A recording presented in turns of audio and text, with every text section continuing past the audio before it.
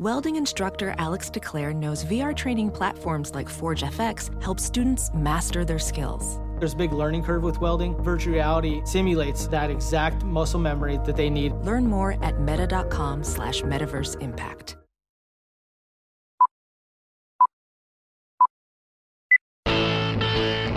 51,000 plus on their feet. Nobody's left to beat the traffic tonight, I guarantee you. Mark gets the sign. The wind and the pitch, here it is. Swung, fly ball deep left center. Grissom on the run. Yes! Yes! Yes! The Atlanta Braves have given you a championship. 25 lighters on my dresser, yes sir. You know I got to get paid. High fly ball, back to right center, and the Braves have won it. 25 lighters on my dresser, yes sir. You know I got to get paid. Swing and drive, back to right, welcome to the show. I got 25 lighters for my 25 folks.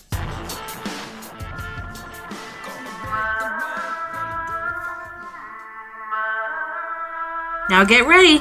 This is the Platinum Sombrero Podcast with your hosts, Dylan Short and Adam Doc Herbert.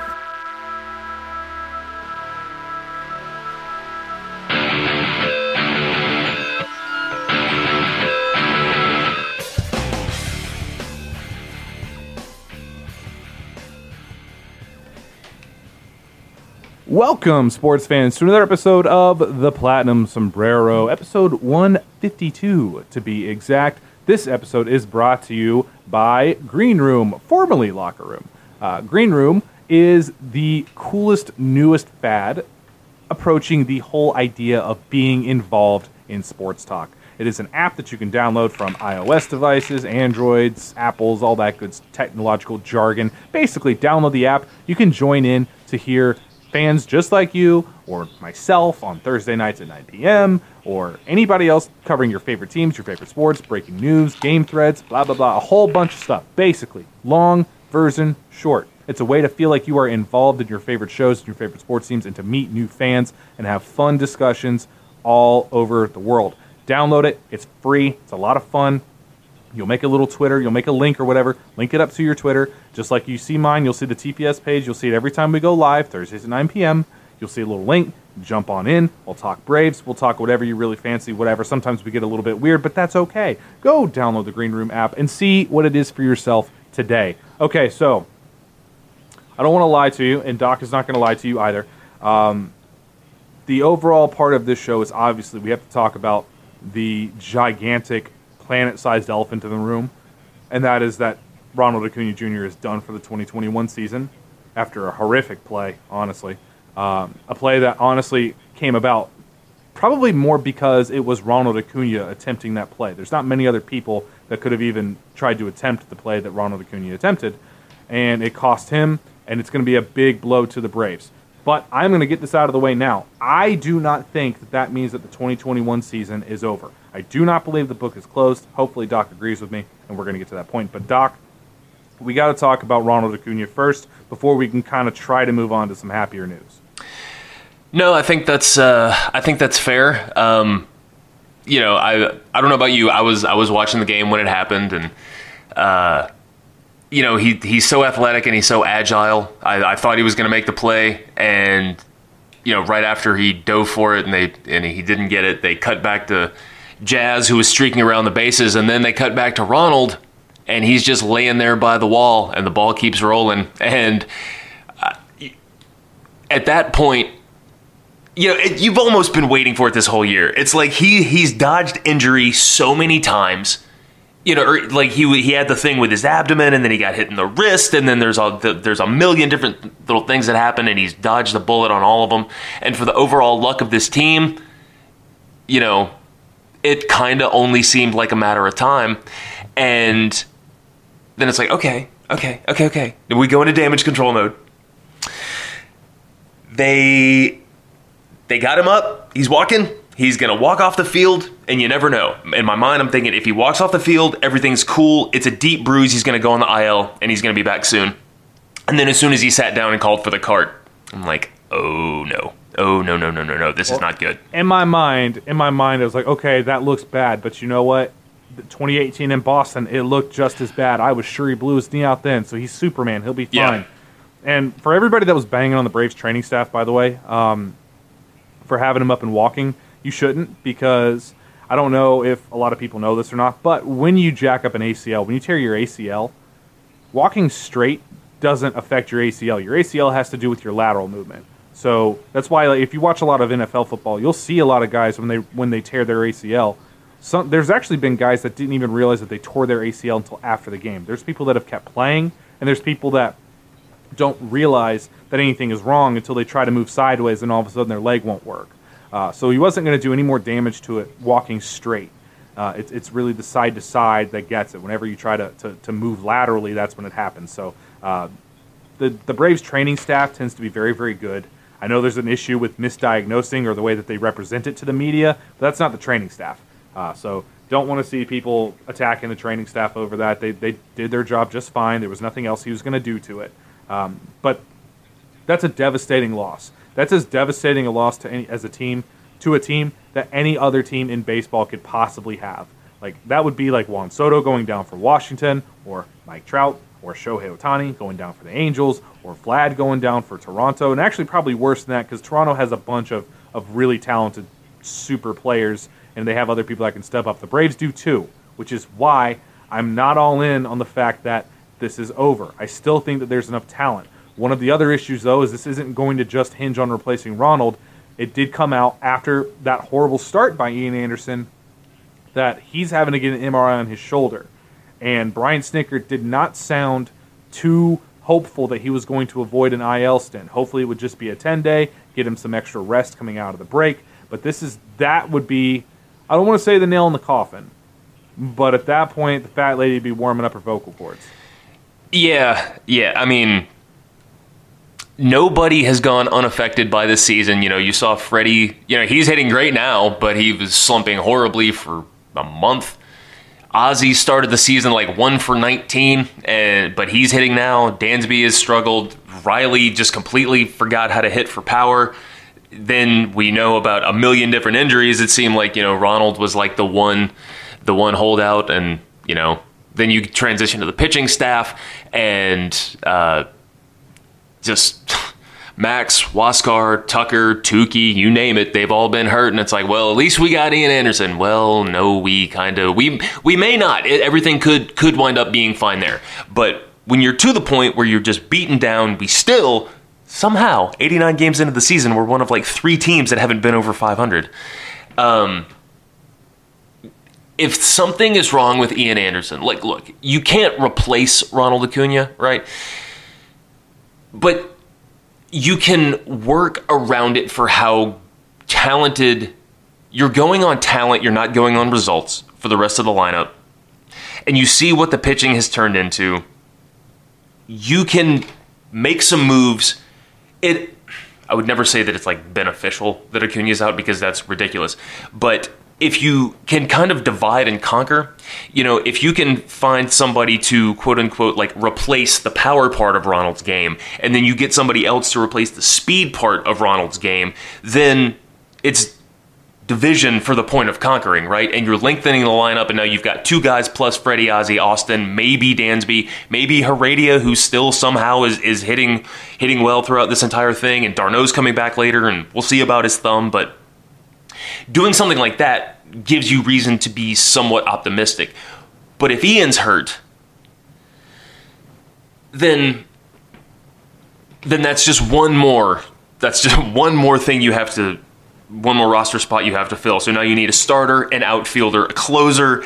You just, at a certain point, you really do, even for as bad as the optics would be, you got to take a long, hard look at yourself and go, listen, we're still in it. But even if we push all of our chips in, is that going to be enough? It's not like Ronald's coming back at the end of September for the playoff run, And that's I'm with you on that, but I do want to point out, because this whole season basically has been one half of the fan base saying, all right, go ahead and punt 2021, sell off everything that isn't nailed down, and try to come back for 2022. The other half has been saying, no, you can never be guaranteed of playoff chances. Just look at the 2015 Mets, and if you have a chance at a postseason, take it, and so on and so forth. I'm still on the I don't believe in windows. Windows are myths to me. Case in point, that Mets team, that if you had asked them in 2015, guarantee you every single one of them, like, all right, we'll be back again a number of times. The Braves in the 90s, hey, no worries. Hey, we lost this one. Hey, we lost this one. No worries. We'll be back again. And then eventually you're not back again, or something changes, or somebody else gets really good, or just the winds of fortune blow a different way, because in baseball there's so many variables. You can't take anything for granted.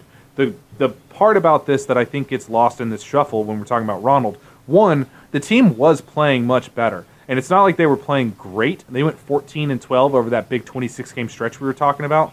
But for the most part, they played very well. And it doesn't make you feel better to be like, yeah, well, they could have won 17 of those instead of 14, because they didn't.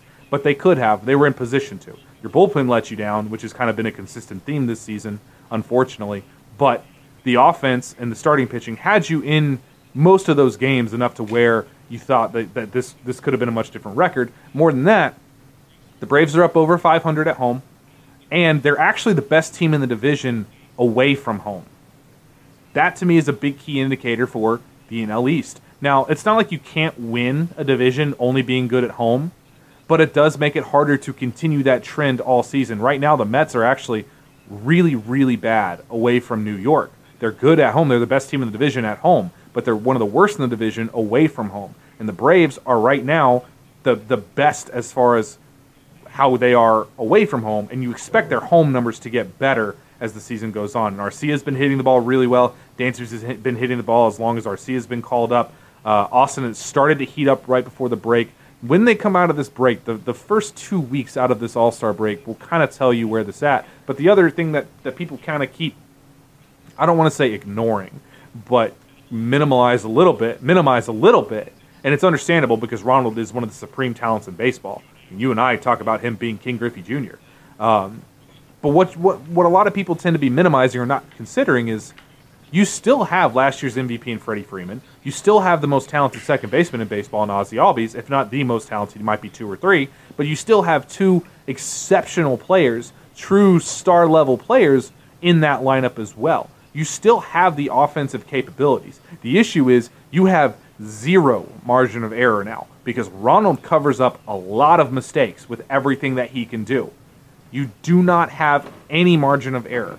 Everything has to work now. The offense has to get in sync. If they're not going to score the amount of runs that we saw them score last year, they need to consistently be able to score 4 or 5. The starting pitching has to consistently get you through the 6th inning, through the 7th inning, and have good starts, quality starts. The bullpen has to be more consistent and stop blowing every other lead that they get. Everything else has to fall into place for the Braves to be able to still make it to the postseason. I still think it can happen. There definitely needs to be a trade, and this is where it's not just the team. The front office has to bring it. This is that point in time in Alex Anthopoulos' tenure. We talk about this all the time, and this is actually one of the questions on our show sheet right now about whether Alex has done enough to justify thinking he'll go big. But this is one of those cases where if the Braves are going to make it to the postseason and make a postseason run, he's going to have to. And you're going to have to change the makeup of the team. You don't have Ronald. You don't have that explosion at the top, that guy that can hit you a walk-off homer. He can go second to home on a ground out in the infield. He can go and make a stellar play. He can host somebody at the plate. You don't have that guy anymore. You have to figure out another way. You have to figure out another style that you can adopt for this season that can still get you some wins. There's a few guys that I have talked about on Locked On Braves today for trade targets. We'll probably get into that a little bit more next week when we have a little bit more time. But for you, Doc, are you the same page I am, where this is kind of where everybody else has to step up? This team has been relying on Ronald all season long, and really for the last year and a half or so to cover up other mistakes and other players not playing up to what they should. Ronald Acuna has been covering up for a lot of mistakes. Now it's time for everybody else to step up. I mentioned last week, it seemed kind of like there was a concerted effort to change the approach, to not be so long ball oriented and to do the small things better. It really did seem like top to bottom in the lineup, more guys were trying to hit singles and move runners over than just swinging for the fences. And that is the exact type of thing you need if you're going to move forward. You're absolutely right. There's no margin for error. I mean, everything's got to go right, including, you got to target the exact right guy or guys to bring in to help this team. And you kind of have to upgrade everywhere a little bit. Getting Kyle Muller called up in the early part of the season was a boon. I don't know how much you're going to be able to count on him continuing that without the league kind of quote unquote figuring him out a little bit as he goes, as tends to happen with young pitchers. But he might still be green enough to where it takes a while for that to happen. But you still could look at upgrading the rotation just to compensate for Soroka. I know Anoa's coming back, and Charlie has been incredible. Drew has been a lot better. Smiley has. So of all of the places on the team, I think that the starting rotation is probably, strangely enough, the most locked in at this point. You got to have a long conversation with yourself if you're Alex Anthopoulos about the bullpen, and there's too much dead weight on this team. I think is the biggest thing, and that's not even necessarily a criticism of the players. You can endure having a guy like a Josh Tomlin if he's good for some of like an AJ Minter type, or you need to have like your kind of leader guys. And Pablo Sandoval, even though he's got like 4 hits since April, he does serve a role on this team. And Kevin Smith, he's not playing well, but he has a role on the team just because he stepped in and he's basically been like an innings eater type. He sucks. I know it. You know it. He knows it. But the thing is, when you have a team where you have Josh Tomlin, Pablo Sandoval, and Kevin Smith, and they're all on the same team, you can't do that. That's like 12% of the roster. You have to have a long conversation with yourself about these guys, and are you really benefiting the team by keeping them around? Kevin Smith and Alex Jackson are interchangeable, but Alex Jackson... And actually, Alex is better, because Alex can actually catch. He can actually catch, and not to mention, he's got a lot of history with these guys. Far superior game caller. He's a better framer. Kevin Smith is that rare catcher that isn't good at anything. Like, he's a bad defensive catcher. He's a bad framer. He doesn't have a great arm, and he's also awful offensively. Right. Real nice guy, though. Hell of a good cook. But so... I'm sure he makes a mean bullpen. Yeah, I'm sure. But so when you can have guys that are not really excelling at filling their roles, but it means that everybody else has to step it up. But when you have 3 guys that aren't doing that, and there are more guys, you've got to upgrade at least 2 of those guys. Josh Tomlin is a really nice story. Jesse Chavez can do that job way better, for cheaper and 5 times more effectively. We don't need Josh Tomlin on this team. That's not a knock on him, but he is past his expiration date as far as I'm concerned. So if Anthopoulos and Liberty is willing to realistically say, we have got to take some great strides, and it might not even take big trades. Sometimes you could just look at the guys in Gwinnett and say, this guy right here could do the exact same job that this guy is doing. Ender Inciarte is another one. It's a sunk cost. Dylan Lee, by the way. Dylan Lee in Gwinnett. We were talking before the show about guys in Gwinnett who could come up and make a difference. A guy like Dylan Lee has been really, really good in Gwinnett. Lefty who throws a lot of strikes. At least give him an opportunity, And as it stands, you do need to add at least one big swing for the fences trade type deal. I don't know who it is. I don't know who that necessarily needs to be, but it needs to be somebody. And I will say this too for the team moving forward. First off, I didn't answer your question. I'm kind of in the same boat with you that I don't necessarily think the season is over, but I do think that you need to have in the back of your mind that at any given time you could just turn around and sell at least some of these guys, especially if Ian is in bad shape. But when you look at what just happened to Ronald and the effect it's going to have on everybody, coupled with how it seemed like they were kind of trying to change their approach anyway, this is a team that's in flux. It's always been in flux, and now people that survive a tragedy together, and calling Ronald Acuna, his injury, a tragedy, is pretty insensitive to people who have been through like actual tragedies. I hate it for him. He's hurt, but he's alive, and he will be fine, right? But people who endure tragedies together often have this really strong bond, and you get like this weird soul synergy type thing And when you're going through something like this, I have used the analogy with you, the 2019 Brewers, when Christian Yelich got hurt and everybody was counting them out because they were kind of on the fringes, and then they went on a run. And if not for that play that Trent Grisham almost made in the outfield that got past him, we might be talking more about the 2019 Brewers than the 2019 Nationals. This is not insurmountable. And we always say, oh, well, nobody's run away with it yet. Well, I mean, things just got a lot harder for us. But it's true. 4 games out at the All-Star break, I don't care who you are, you add at that point. Will I think that's a good idea in a couple of months?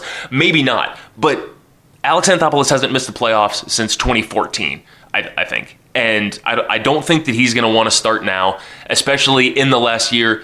Only AA and Freddie really know if Freddie's coming back next year. I think he is, but I mean, those two are the ones, they have the inside information. And, maybe it's one of those, like, we're going to give it one last push for Freddie before he goes off in a free agency or something. I still think they bring it back, but you never know. You never know what it's going to be. So when you're 4 games out, team gets hot, can make a run, but it's going to take real talk. It's going to take real talk from Alex Anthopoulos to himself about whether or not they need to upgrade this team. But right now, I will tell you, the All-Star break could not come at a better time because everybody in that locker room needs to take a break, to step away. And I think the fan base does too, man. We've been beat up for 89 games. We got our ass kicked every day for the last 100 days. And I'm tired, man. All-Star games tonight, I'm not even watching. I'm not interested. and that's not I don't particularly care about All-Star games, to tell you the truth, but I will say also is this show, again, brought to you by Spotify Green Room. You should download the app and join us every Thursday at 9 p.m. I do want to say that big ups to the Home Run Derby because it was phenomenal, and man, I needed it. It was fun to get back to just baseball for joy. There's such a premium on our time with the Braves being in the window, which I know windows are myths, but it's everything counts more when you're in contention like we thought the Braves were going to be. So every loss hits a little bit harder, and it was really nice to just watch guys hitting taters. And Pete Alonso, I hope he does the Home Run Derby every year until he retires. Ooh. And dude, he's the Derby GOAT. There's nobody who's been as good as he is in the Derby. He's just perfectly built for it, man. Yeah, I mean that's his whole game. And the guy that was throwing to him, Dave Joust, goodness, perfect, absolutely elite. And you remember a couple years ago when Matt Chapman was in the Derby and his dad was throwing to him, and his dad couldn't throw a strike. I mean, that was the single most devastating or heart-wrenching moment I've ever seen, because you could tell his dad was like, "Oh my God, I'm blowing it for my son right now," And when you're in that type of moment, that's it's huge. It's a home run derby. It's kind of got to be in the right spot. And so if you're Pete Alonso and you've got this guy who's literally throwing them in the same spot every single time, then I mean, how could you not? And with those forearms, he's like Dan Ugla and Popeye. Not only that, but there was so much good. Everything about last night's home run derby was cool. There was the crazy surprises of Gallo and Ohtani not getting out of the first round. Which, Gallo went on that crazy run at the end. It just wasn't quite enough. Ohtani hit 3 baseballs 117 miles an hour. He hit 4 baseballs 500 feet or further. Juan Soto, we had the first ever swing off since we've adopted the new rules of the home run derby between Ohtani and Juan Soto, who put up 30 and 28 homers respectively. Juan Soto hit one 521 feet. Trey Mancini, after coming back and beating stage 3 cancer, goes to the finals and puts up 21 bombs in the final round, crushing baseballs to left, right, center. He was really the only person spraying them around the yard. Salvador Perez, by the way, let's also say this. I watched it on the StatCast broadcast. Oh, me too. And I am so disappointed in them, especially in the way that they just ignored Salvador Perez's round. Nobody spoke about him, and he had the second best round of anybody, crushing baseballs. 480 feet here, 490 there, 501 there, just crushing baseballs. He hit 28. Yeah, in the first round. And Salvador Soto and Ohtani, they got to hit 28 as well, but they had their swing offs. Like they both capped out at they like needed 3 rounds to do it. I mean, Perez, he had the second most in that first round. Just as a catcher who completely remade his swing later in his career. And it's just a shame. Yeah, and they coming off of the Alonso round where he hit 35. I mean, it was quite the display, but I mean, the whole point is just a strong performance, and everybody was basking in the afterglow, and Perez didn't get his. And I didn't think that they poured nearly enough praise on Mancini for, like you're talking about, for going to all fields. It was like watching Ronald a couple years ago when it's just easy 460 oppo. And by the way, credit to Mancini's thrower. That dude was throwing nonstop. Yeah, he was. Really took advantage of that, hey, don't worry about waiting until the ball comes down rule. Yeah. Yeah, I did notice that he was rattling off a couple. They even got one in after the buzzer. Hey, I don't even care, man. All I care about is watching people. Now, if I was going to say one disappointment was that Nelson Cruz wasn't in it, because I would have loved to see Nelson Cruz hitting 540-foot shots. Well, how long has it been since he did one? Has he ever done one? It's been a long. I think he's done 2, but it's been. I'm gonna have to look this up. It has been a long time. He's definitely not done it. I know he did one in 2009. I think it's been since 2009. I think they just need to do it. I mean, you have to have a non-Ohtani division, but I would love to see home run derby among pitchers. You know, as great as it is, like, we didn't get to see Gallo hit bombs and Coors like we all thought, but I think it would be fun. You take the worst hitting pitchers that there are, you get in 8 Mike Fultonaviches, and you put them at the plate, and you just see what happens. Hey, they should do the home run derby in Colorado every year. I told you last year. They need a home run derby. We're like, make it a skills weekend. Make it a skills day on like all of Monday. Just be skills. Pitcher home run derby. Give me like position player pitching. Give me like who can throw the ball the hardest. Like let me get all of that. Target bunting? No, or we're not doing bunting in the skills challenge. I mean, if you're gonna do bunting, the target bunting is kind of cool. But rather than target bunting, put targets at different areas of the field. Oh yeah. See if you can like. My thing is put them, like, designate zones and see if players can hit, like, targets on the field. Doesn't have to be on the ground, but see if you can, like, have players hit targets. All that type of stuff would be super cool. I wonder if they'd ever do that. Then again, I mean, baseball is just so, like, the home run is just sacred. Screw bunts, hit dingers. That's the way to go, you know? Nobody's bunting 520. Home run derby also easily the best part of the All-Star Week.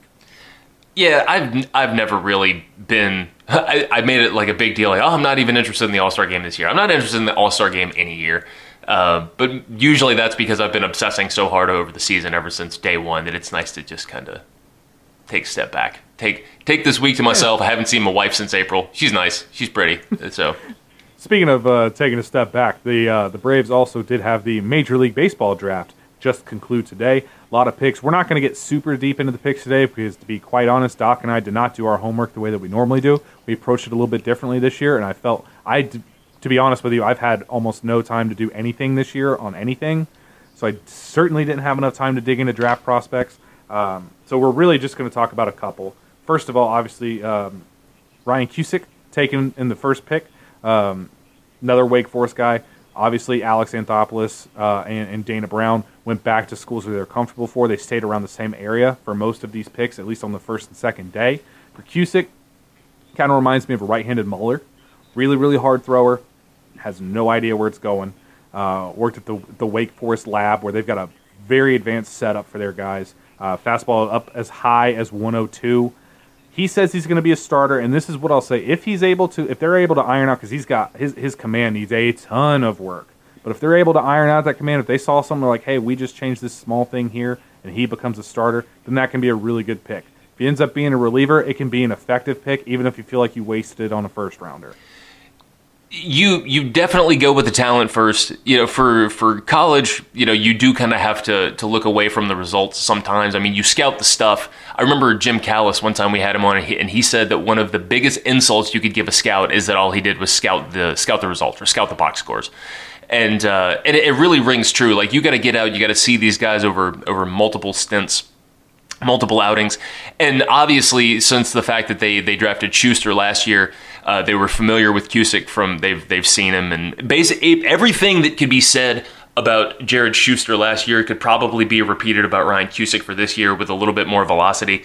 And a curveball instead of a change. And Wake Forest has a really, really advanced pitching department, and about as advanced as you're going to find anywhere in collegiate baseball, and maybe on par with some major league squads. So last year, like when Schuster, his changeup was starting to tick up, it's a similar thing with Cusick. So, he's a guy to keep an eye on, and you obviously want your first pick to have the best possible scenario. You want any pitcher you take to be a long-term starter, to be a workhorse, to be this and that. But, we are getting to the point in the Braves' success where, picking in the top 10, top 15, those days are done for a while. Well, depending on how this year turns out. But so you're going to see picks they're imperfect guys. These are longer term projects, like your Cusick, like your Schuster. Even for being a college guy, Schuster's still just in high A right now. So could be a little while. I do like the pick though, and I like the fact that they got somebody who's just out there throwing gas. They have a lot of finesse guys, I feel like, and this is somebody that can show up and just you don't have to nibble as much if you can throw 102. So. And I feel like every single draft that Alex has had in his tenure as the Braves has been the same. Go with guys with MLB floors early, and despite whether or not it's going to be as a starter in the pen, Cusick has an MLB floor. Worst case, you always let him just throw that. You turn him to just fastball, curveball, and just let loose for an inning. Underslot guys, maybe not a ton underslot, but I would expect mostly underslot guys early. Today's draft, you saw a lot more of the high school type of high upside type of guys. Couple guys in there that you could say that were pretty decent upside early. Justin Henry Malloy, probably my favorite of those guys overall. But it almost gets to be where it gets a little crazy, where you can't really judge these drafts until you're probably 2 to 4 years down the line.